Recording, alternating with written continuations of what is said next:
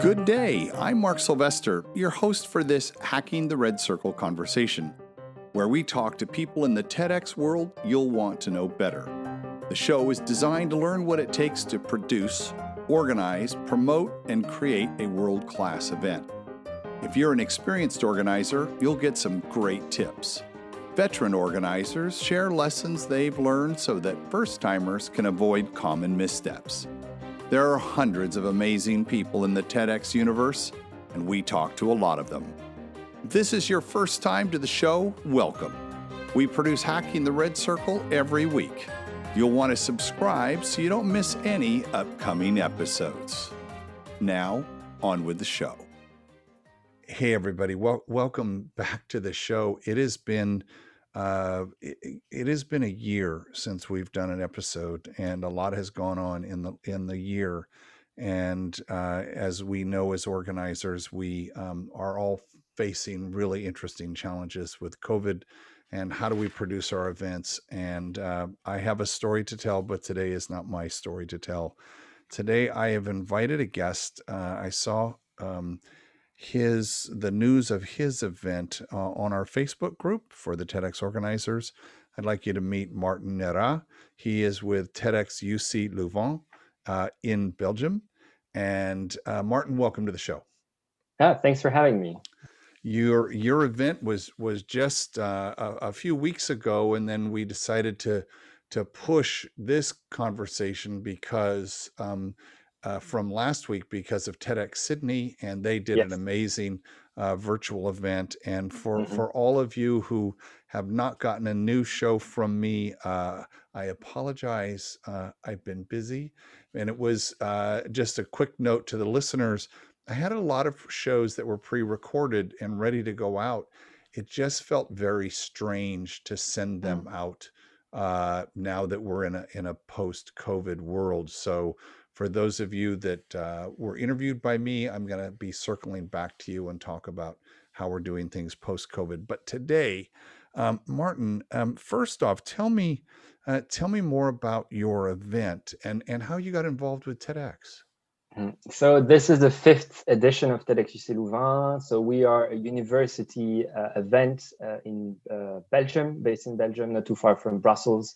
Our community is largely comprised of students, of course, 36,000 of those. Oh my goodness. And then quite a few professors, assistants, member of academia, as well as spin-offs and all the companies that grow around the university when it's that size. So it's been the 5th. So are you a professor? No, so I'm an assistant there. I do quite a few jobs there, mainly with startups and spin-offs, connecting ideas that go into the lab and connecting them to the real world and making sure they grow as companies and startups and things like that. So that's my job. I do a lot of looking for nice ideas and a lot of pushing them into the world, which makes a lot of sense, linking back to TEDx, of course.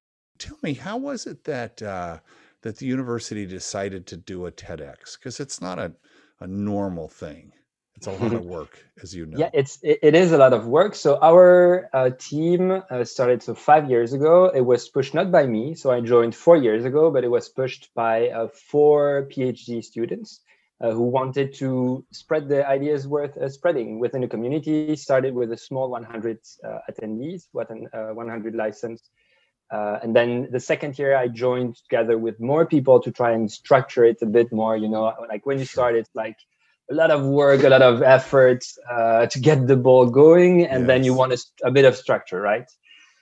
So this is why other team members, as well as me, joined the team. And then after that, we were like, okay, if we do this for 100 people or like 500 or 1,000, it's going to be the same job, right? How foolish of us.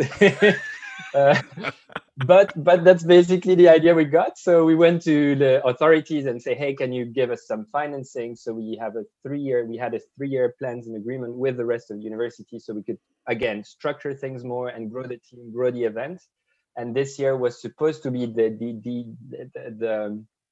epitome of what we had set to achieve with 1,000 attendees. But of course, we all know that was not possible.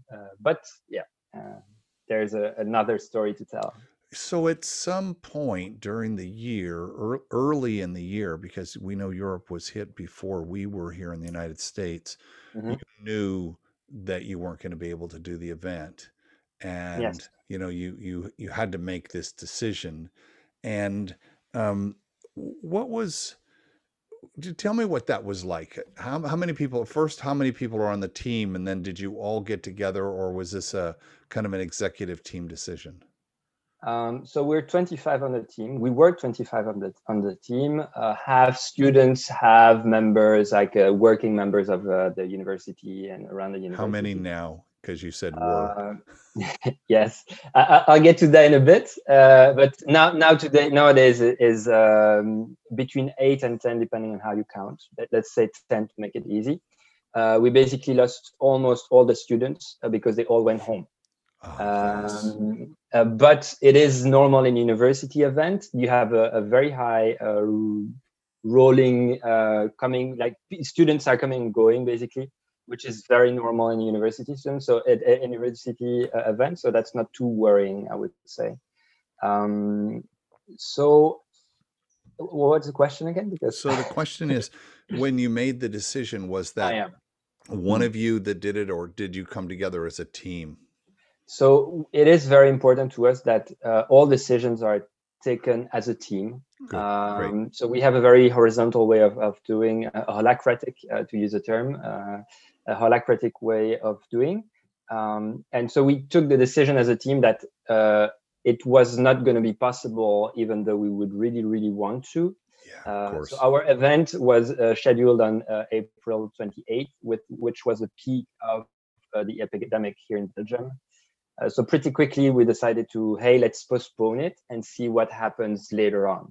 So let me ask, Uh, so if the original date was April 28th, mhm, and we're now thinking February, middle of February, you're already well into the planning and the mhm. coaching and the show and the graphics. I mean, you're very close and very, to do all the work. Tell me a little bit about that, because that, with us, we hadn't started really yet. So we give ourselves 6 months to work on it. So you're in the final Mhm. stages. So you had some communication challenges to the partners and challenges to the speakers and the team. And boy, so this is more than I had thought. So with any challenges, you can take it as basically how do I manage the risks, and then what opportunities are coming with this, right? So some of the work that we've done, we could save it for later. For example, curation, the speakers, we agreed with them, hey, let's do this later if you're still on. We lost a few of them, but we could make new ones basically for Sure. our October event. The graphics were also these are things that we can save. Yeah. Um, Two things that really were important is how do we keep motivation on the team, especially when all the students had their classes online. They were spending like 8 to 12 to 10 hours a day Oh, on I their know. I computers. know. I know. Right. And so, of course, they did not want to come to a TEDxUCLouvain meeting, or it was really rough on them, right? Motivation wise, it's not easy. So it was all about the team, and then the partners. We have a great trust with the partners, especially the university, of course, but also the other ones.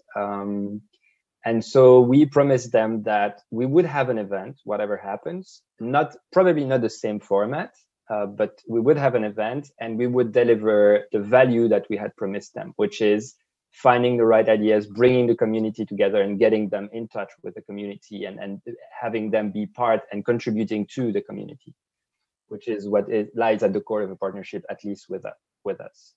While all of this is happening, let's remember Ted was through the TEDx team. They were having a lot of hangouts because we were all trying to figure out what to do. So, were you going to those hangouts and getting ideas from other people? Yes, and they were really helpful. Not only because, again, like one of the great things that happen in this community is that we are a community, and it crosses borders. And I feel like it's more than a community; it feels like a family when you've been part of it for long enough, right? Yeah. Yep. Yep. And this feeling of being in a family and seeing, hey, we've got these challenges, but also we've got this energy and these ideas, and you know, the passion that links us all together. And I think that the organizers that still are left now in the world, I don't know how many have stopped and how many are still going. That's a great Um, question. Hey, audience who's listening to this, let us know of other people that are working on events, because we're all working. I mean, part of the reason we're talking with Martin is to again keep our team, our global team, motivated. Like, these are the kinds of things we can do. So keep going. So you, I know I was motivated by seeing what Chris had done with the TED Connections, those mm, conversations, those series. It was over 2 weeks. I think they were just testing to see how that would go, and I love that format a lot. And then when TEDx said, "Hey," because this format of us talking like this in Zoom, not okay, right, in the past, but yeah. now it's okay. And Hmm. so you were. I'm curious in looking, because there were so many ways we could do. Like, we could do Yeah. virtual, we could do, let's rent a theater, but we didn't know about social distancing and all of that. So what did you end up deciding to do? Mm. So we ended up deciding on decentralizing the organization of the event. Since we could Oh, not do ourselves, we did a kit, and we organized 40 events happening at the same time in 40 different venues, and we live streamed the content to them. And within the box, we put a very small red carpet, a very small oh, you're TEDxUCLouvain kidding. letters. You We didn't. put food and drinks and activities, fun games, and all the events were connected together through an app. So it was not only having, so at the time in Belgium, the bubble, we have this concept of social bubble. So how many people can you see without a mask in close proximity to one another? And at the time of the event, it was 10. Now it's one because the situation got a bit worse. But at the time, it was 10. And professionally organized event could be 200 people. So as long as you kept your mask and your distances and whatnot, you could be up to 200 people within the same room. But we decided to go on for 10 people per room and to create this feeling of community. I think the two keywords here for us was experience and community, because as I told earlier, we already had the ideas, we already had the curation, we already knew what are the challenges, had like the prism to which we were going to explore the challenges. Like, this was already going. So we were like, okay, we wanted to defy expectation, because if we had gotten people into a room or not into either into a room or virtually, they would have expected the TEDx experience that everybody pictures, right? The big red carpet, hurrays and clap, clap, clap, and people clapping, and this was going to be a disappointment for everybody. So if we don't want to disappoint, let's surprise people, and this is what we set out to do. I like that. One of the things that I was thinking about, so this is Hmm. about managing expectations, right? So now we're talking about Exactly. managing expectations. And one of the things that concerned me, because I could have done my event in the theater, we have 300 people, and I would have had maybe 40 people in the audience if everybody was 6 foot apart from everyone else, right? Let's say I did that. Let's say we agreed to do that. Glad we didn't. Our event would have been in 2 days from now. We didn't. Wow. Um, I thought that the experience for the speaker looking into that audience would not be good. So Hmm. that's what I was thinking. The speaker who spends 6 months working on their talks, this. I mean, they spend so much time. Yep. Um, so how did you? So let's talk about managing expectations. So I think with the audience having the social bubbles, having 40 conversations simultaneous, doing the box, and you did it with a team of 10 people. Is that what you're saying? Seven, yeah, seven, So, yeah, oh my gosh. seven core people, and then 3 people coming in and out helping us. How did you come up with the idea of the box? I mean, because one of the things you could have said was, well, let's just live stream this. But you said, no, part of this is the community. So it feels like you had 40 TED circles all happening at the same Yes. time, right? Yes. And we wanted to emulate. So basically what inspired us was like, okay, what is TEDx? TEDx is a local community first, and then it's understanding the challenges, and then it's bringing these ideas within the community to give answers or light up these challenges in a different light, right?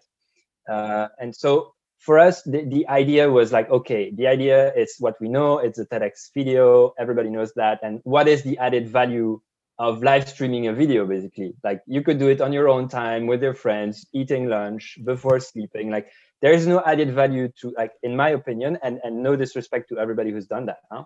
But in my opinion, there is little added value besides just giving new ideas and getting the ball going.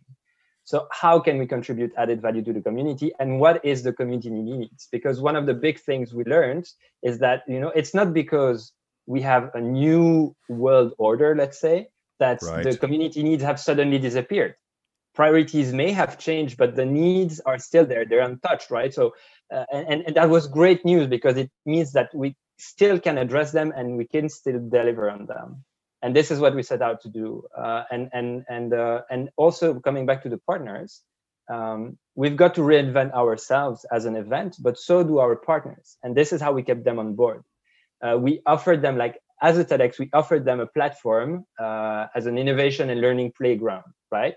And this was crowdsourcing at its best. It's, if you were part of this, you can bring your employees together.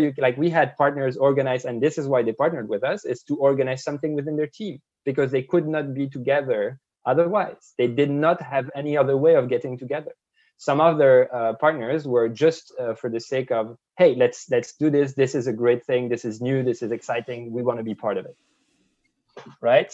And so it's the importance of bringing the community together. And then since we're a university student, we're a university event, it's a lot of students.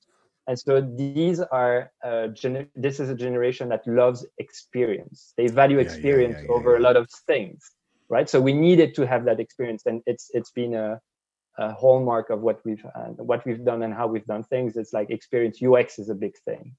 I think this is such an interesting model, and I'm going to push this show out as quick as I can for people to consider this. So so we had two things. One is the big idea of, like, what does our community need? They need to feel like a community, and a group of 10 is that's a great size.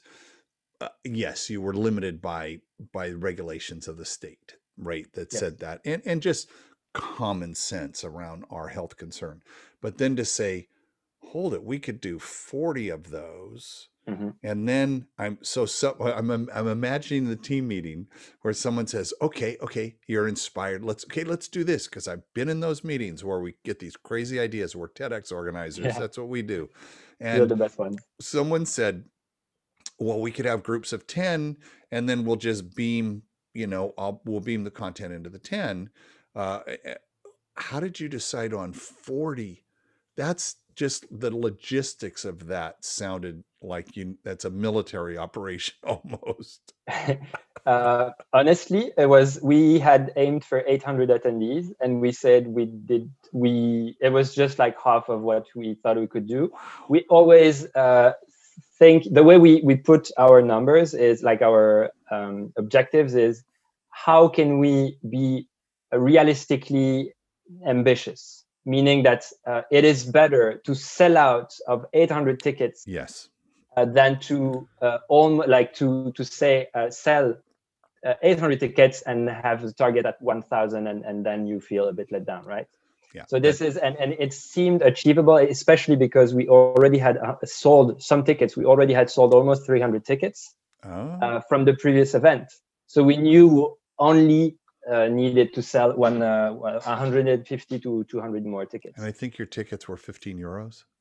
Yes. And we wanted to make them free. but because we are working with students, what doesn't have a value, a price tag doesn't have value, basically. And so we were really, really scared that they would not come if they didn't You pay made money. it free.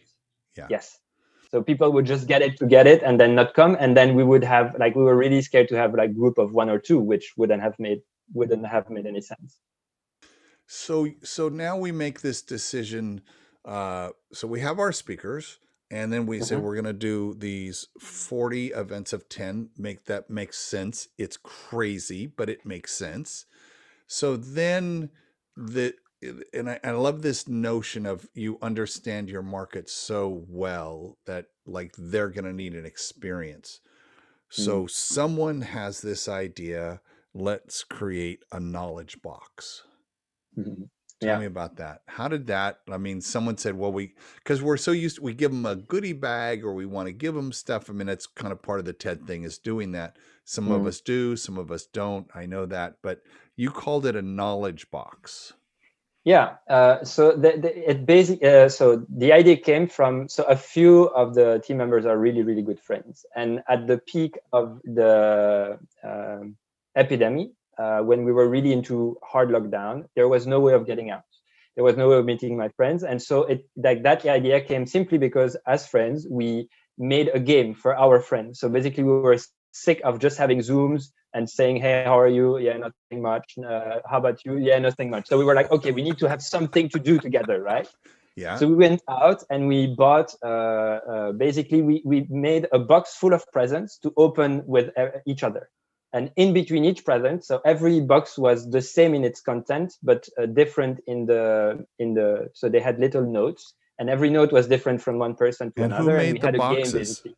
So my friends and I, just for the fun. So we just sent the boxes out. I understand. So you made this for your friends, and then you sent them to all of the friends, and then at a time you decided everybody opened.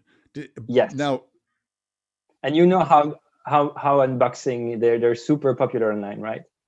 The unboxing ones. So it's marketing wise, it's freaking amazing. And we realized that it's like Christmas. Basically, it's Christmas or any occasion where people open presents. The box can be beautiful. Unboxing experience, yeah. Yes. And so we realized, and there was food in it, and so we realized, okay, there's something here. We need to do something out of it. The other nice thing that was also good about it, and it really helped convince the partners to come, is that we were doing boxes for 10 people. But if we had gone back into a hard lockdown, we could have done individual boxes. Wow. So whatever happened, we had our event. The event was happening with an experience, not just a virtual streaming of content. So you said there was you made a little red circle that went in each one. How big? How big were the boxes? The boxes were they were not that big. Imagine a big shoe box for boots, for women's boots. Oh yeah, okay. Yeah, okay. That size kind. So now we have our events. We have the box. Now we have to curate the show. So you already have gotten the speakers. And I worked with a couple of TEDx's on how to do it virtually. And until we saw TED main stage, I don't think we really knew what that meant. Because I think I'm speaking for organizers who think we've got to have the red circle, we've got to have our 3D letters. There's all these things that we associate with that. Yet when we saw TED main stage, there wasn't any of that. They were just very well produced, well lit, well edited, well curated talks.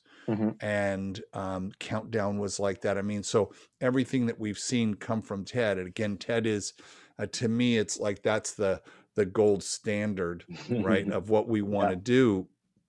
And however, that's achievable. You can do a produced thing, even if without having to send a crew to each of the speakers, right? I saw one TEDx, that they rented a house, a big old house, and then set it up so everything could be distance, and then they filmed them Wow. and did the show from there. So tell me, how many speakers did you have? So so the speaker side is where we were more conservative, Okay. because also we were lacking the human power, to Sure, be of honest. course. Of course. But we set out to pre-record everything. So there was no live content. It was a projection of content. Pre-record everything in a TV studio that we have a TV studio at the university. So we're very privileged in that. We use the studio. Most We people had two don't have recording that. sessions. Yeah. Yeah, We are really great. lucky. And it's also permitted to have, in my opinion, some of the best content that we have produced so far, in the sense of quality and in the sense of how it's built, because we've had also a lot of time to prepare it. One downside of it was that there was no live audience, so there was way less emotions than with a live audience. But so we had the TEDxUCLouvain letters, we had the big carpet, we had because you had a studio and you could monitor the number of people. You touch on an interesting point. We've done, I think we've done 100 talks at TEDx Santa Barbara. This was our 10th anniversary. It was going to be a big year and all of that, but there'll be time for that. There will be time. But what we teach the speakers is how to have that energetic conversation with the audience. It's how do you lean into the audience? How do you pick a few people that you're giving your talk directly to that person, all that stuff. So how did you coach the speakers around that? I mean, actors know how to do this. They know how to work to a camera. Did you have any kind of actor coaching through the university, through the theater department? So we did not change our curation so much, because we set out, we were okay, let's accept the fact that this year it's going to be virtual. Let's accept it and let's roll with it. Let's go full on and let's go for it. And the interaction and the emotion will come from other sides of the event.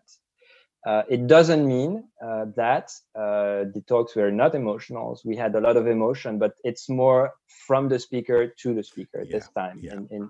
And we decided to be okay with it and not try to mimic it, or because it felt fake. For example, I've seen a lot of events where people, you have two presenters clapping and asking the audience to clap. I'm alone in my living room, no energy in the room. I'm not going to clap for it. Right. Yeah. So why would it feels fake, or to me at least, it felt fake. No, you're absolutely correct. And I think, as you were saying, you said this is a generation that loves experience. I think and it's genuinity. also fair to say that this generation loves authenticity. Yes, exactly.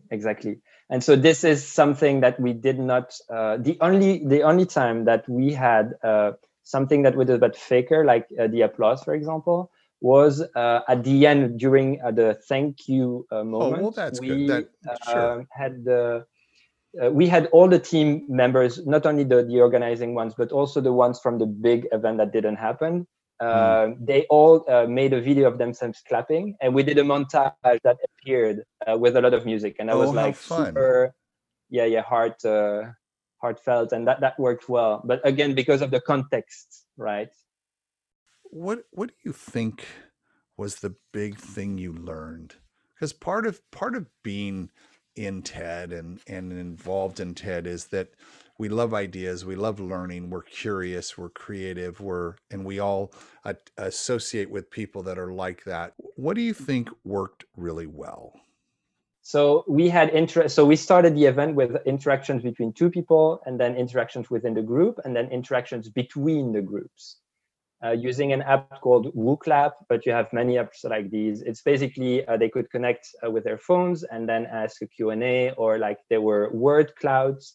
And at the end of the event, we were like, hey, but we've heard about 6 ideas, but you have many ideas yourselves, right? So at the end of the event, we closed the event with 5 or 7 minutes to people just thinking to themselves, and suggesting resources, videos, books, ideas, quotes, whatever they felt like. And we ended up the event with a library of TEDxUCLouvain, over 300 different resources in 12 categories, which was, to me, again, it's a representation. It's what are we doing? It's community building. And this symbolizes the community and the diversity of the community so well. It was so thrilling to get all these replies and answers. And very funny also to, because some people, like, for example, like we had what is your what was your dream as a child? And some people know me, for example, of course, and so they've said Martin, of course. In the word cloud, the biggest word was Martin, because they were poking fun at us in the studio. They were poking fun at each other. So it was a lot of fun, and I think this is like, that's what we wanted to get out of those boxes, is to get people involved, not only to start and build their own event, be a community of 10, but also be a community of 400, the TEDxUCLouvain community. Wow. Congratulations. I'm just listening to you and the excitement you can tell in your voice. And we all know, listener, you know how much work these things are to do on a good day, on a good year. And the demonstration of extreme creativity, not even just creativity. It's like, how are we going to get through all of these things? You said earlier something that I loved is, how do we manage the risks and turn them into opportunities? And that's such an organizer's thing to say, right? It's like, oh, we don't have money. We don't need money. Or we don't have enough this. We don't need that. It's just like we figure it out. So let's say what worked well. What worked well, I think, community within our team. So the team that stayed and built, I think we were really reliant upon each other. We could trust one another. I think without a team, there is no event. So team dynamics is key to this. And I cannot be grateful enough to the whole team. And this is why I try to say we, because it's the whole team. I think, of course, you never know the event until it happens. So the people, we really put a lot of trust in the attendees. They were not passive. And if they did not want the show to work, it would not have worked. And we told them, you are responsible for the success of this event. We are not anymore. We've done the boxes, we've done the kits. You are your own organizers. The expectations, right? Yep. Back to setting expectations. So that worked well, setting the expectation. Mm-hmm. Okay, keep going. What else worked well?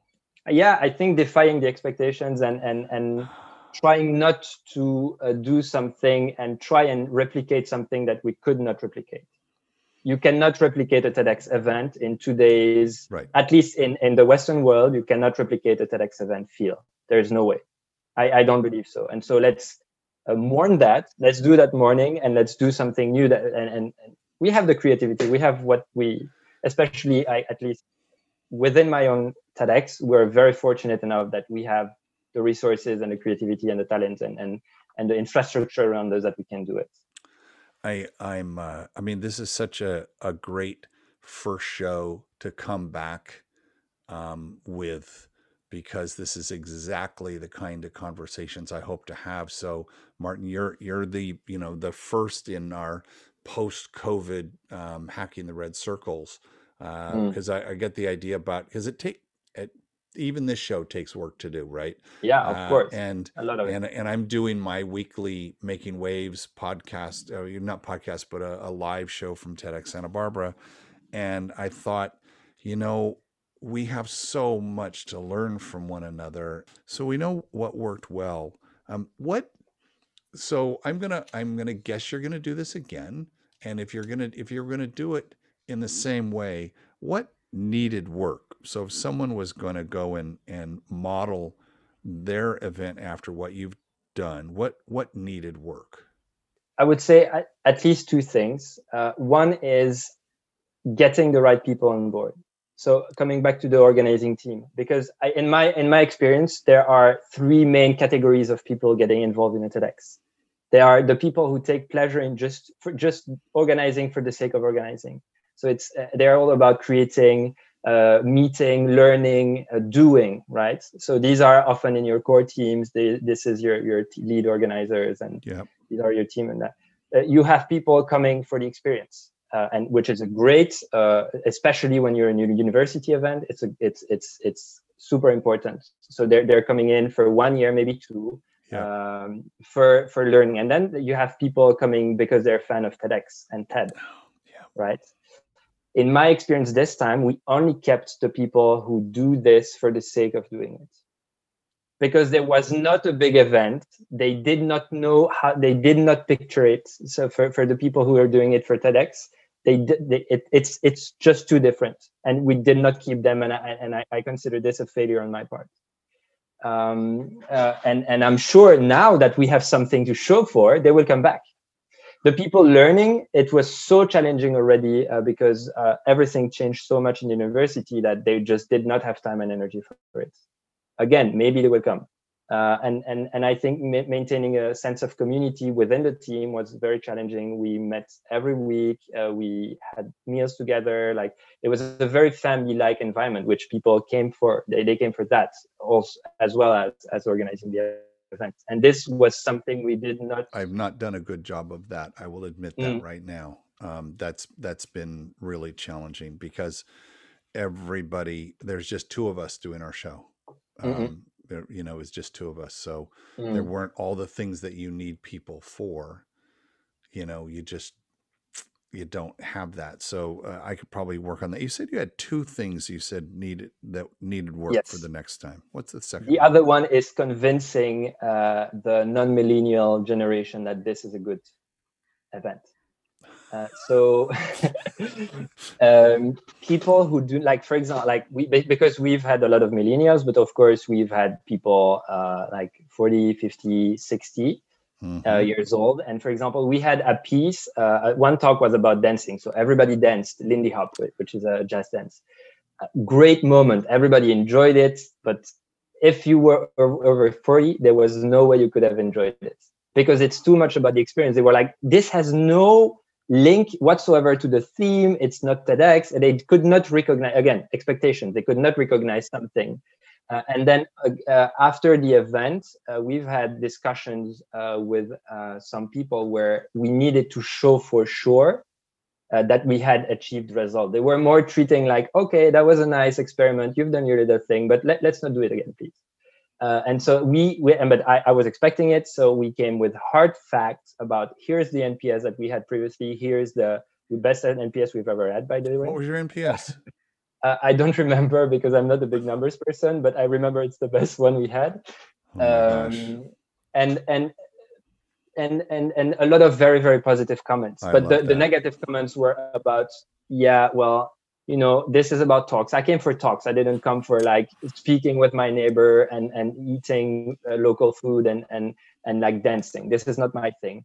And some of the people looking us from more of a partners, but not the partners. The partner was delighted, but some partner-like people looked at it with more skepticism, and it's more like, yeah, it's an experience, but it's not a TEDx, right? Like you're going back to your TEDx, right? But it is.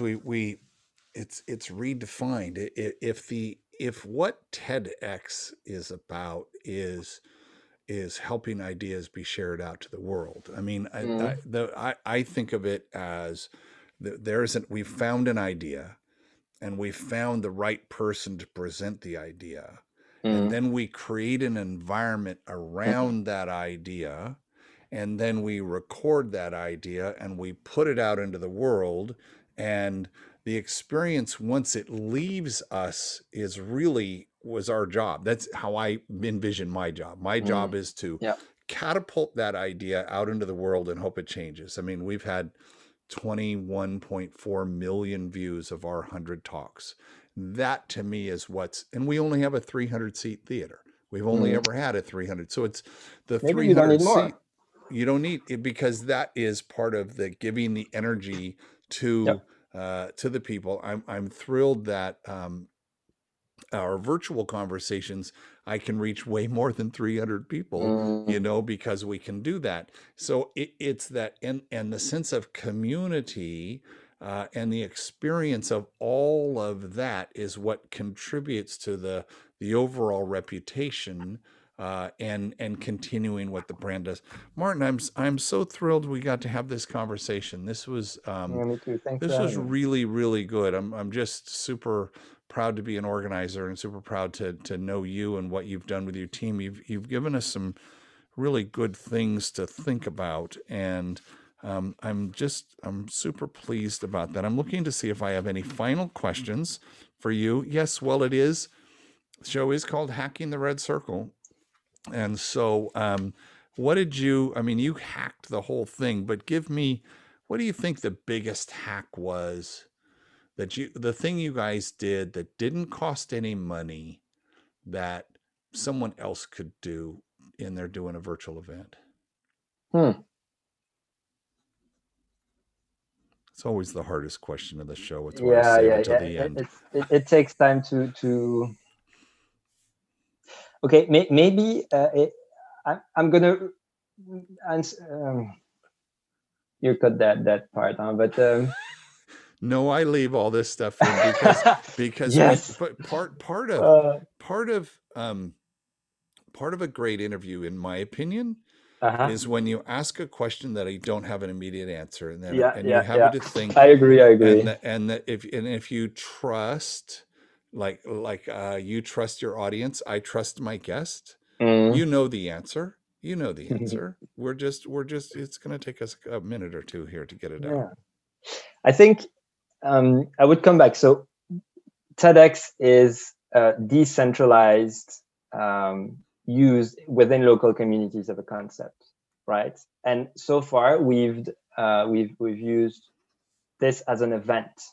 And in French, an event is un événement. And so interestingly, an événement in French, it is defined as anything that happens, an effect that fits into a longer timeline. Yes, I'm reading this.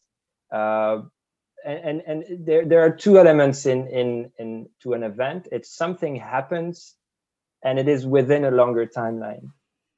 And I think an event is, like, if you think about this definition is what a story is.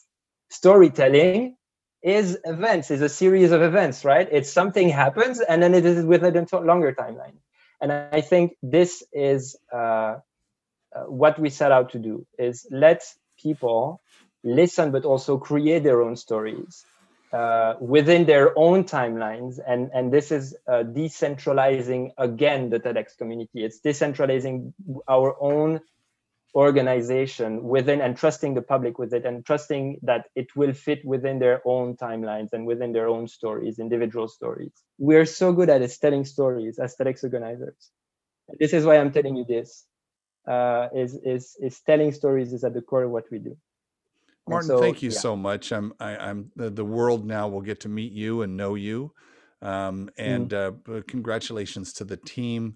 And thanks for joining us on Hacking the Red Circle. Thank you so much for having us. Okay. Bye-bye. Bye-bye. Thanks for listening to Hacking the Red Circle. Have an idea for a guest for the show? Or would you like to tell us your TEDx story? Just drop me a note in an email to mark@hackingtheredcircle.com. Please be sure to rate, write, and review the show on iTunes or wherever you listen to your podcast. Makes a huge difference. And share the show with your team as we seek to grow our audience around the world. Until next time, this is Mark Sylvester, your host for Hacking the Red Circle.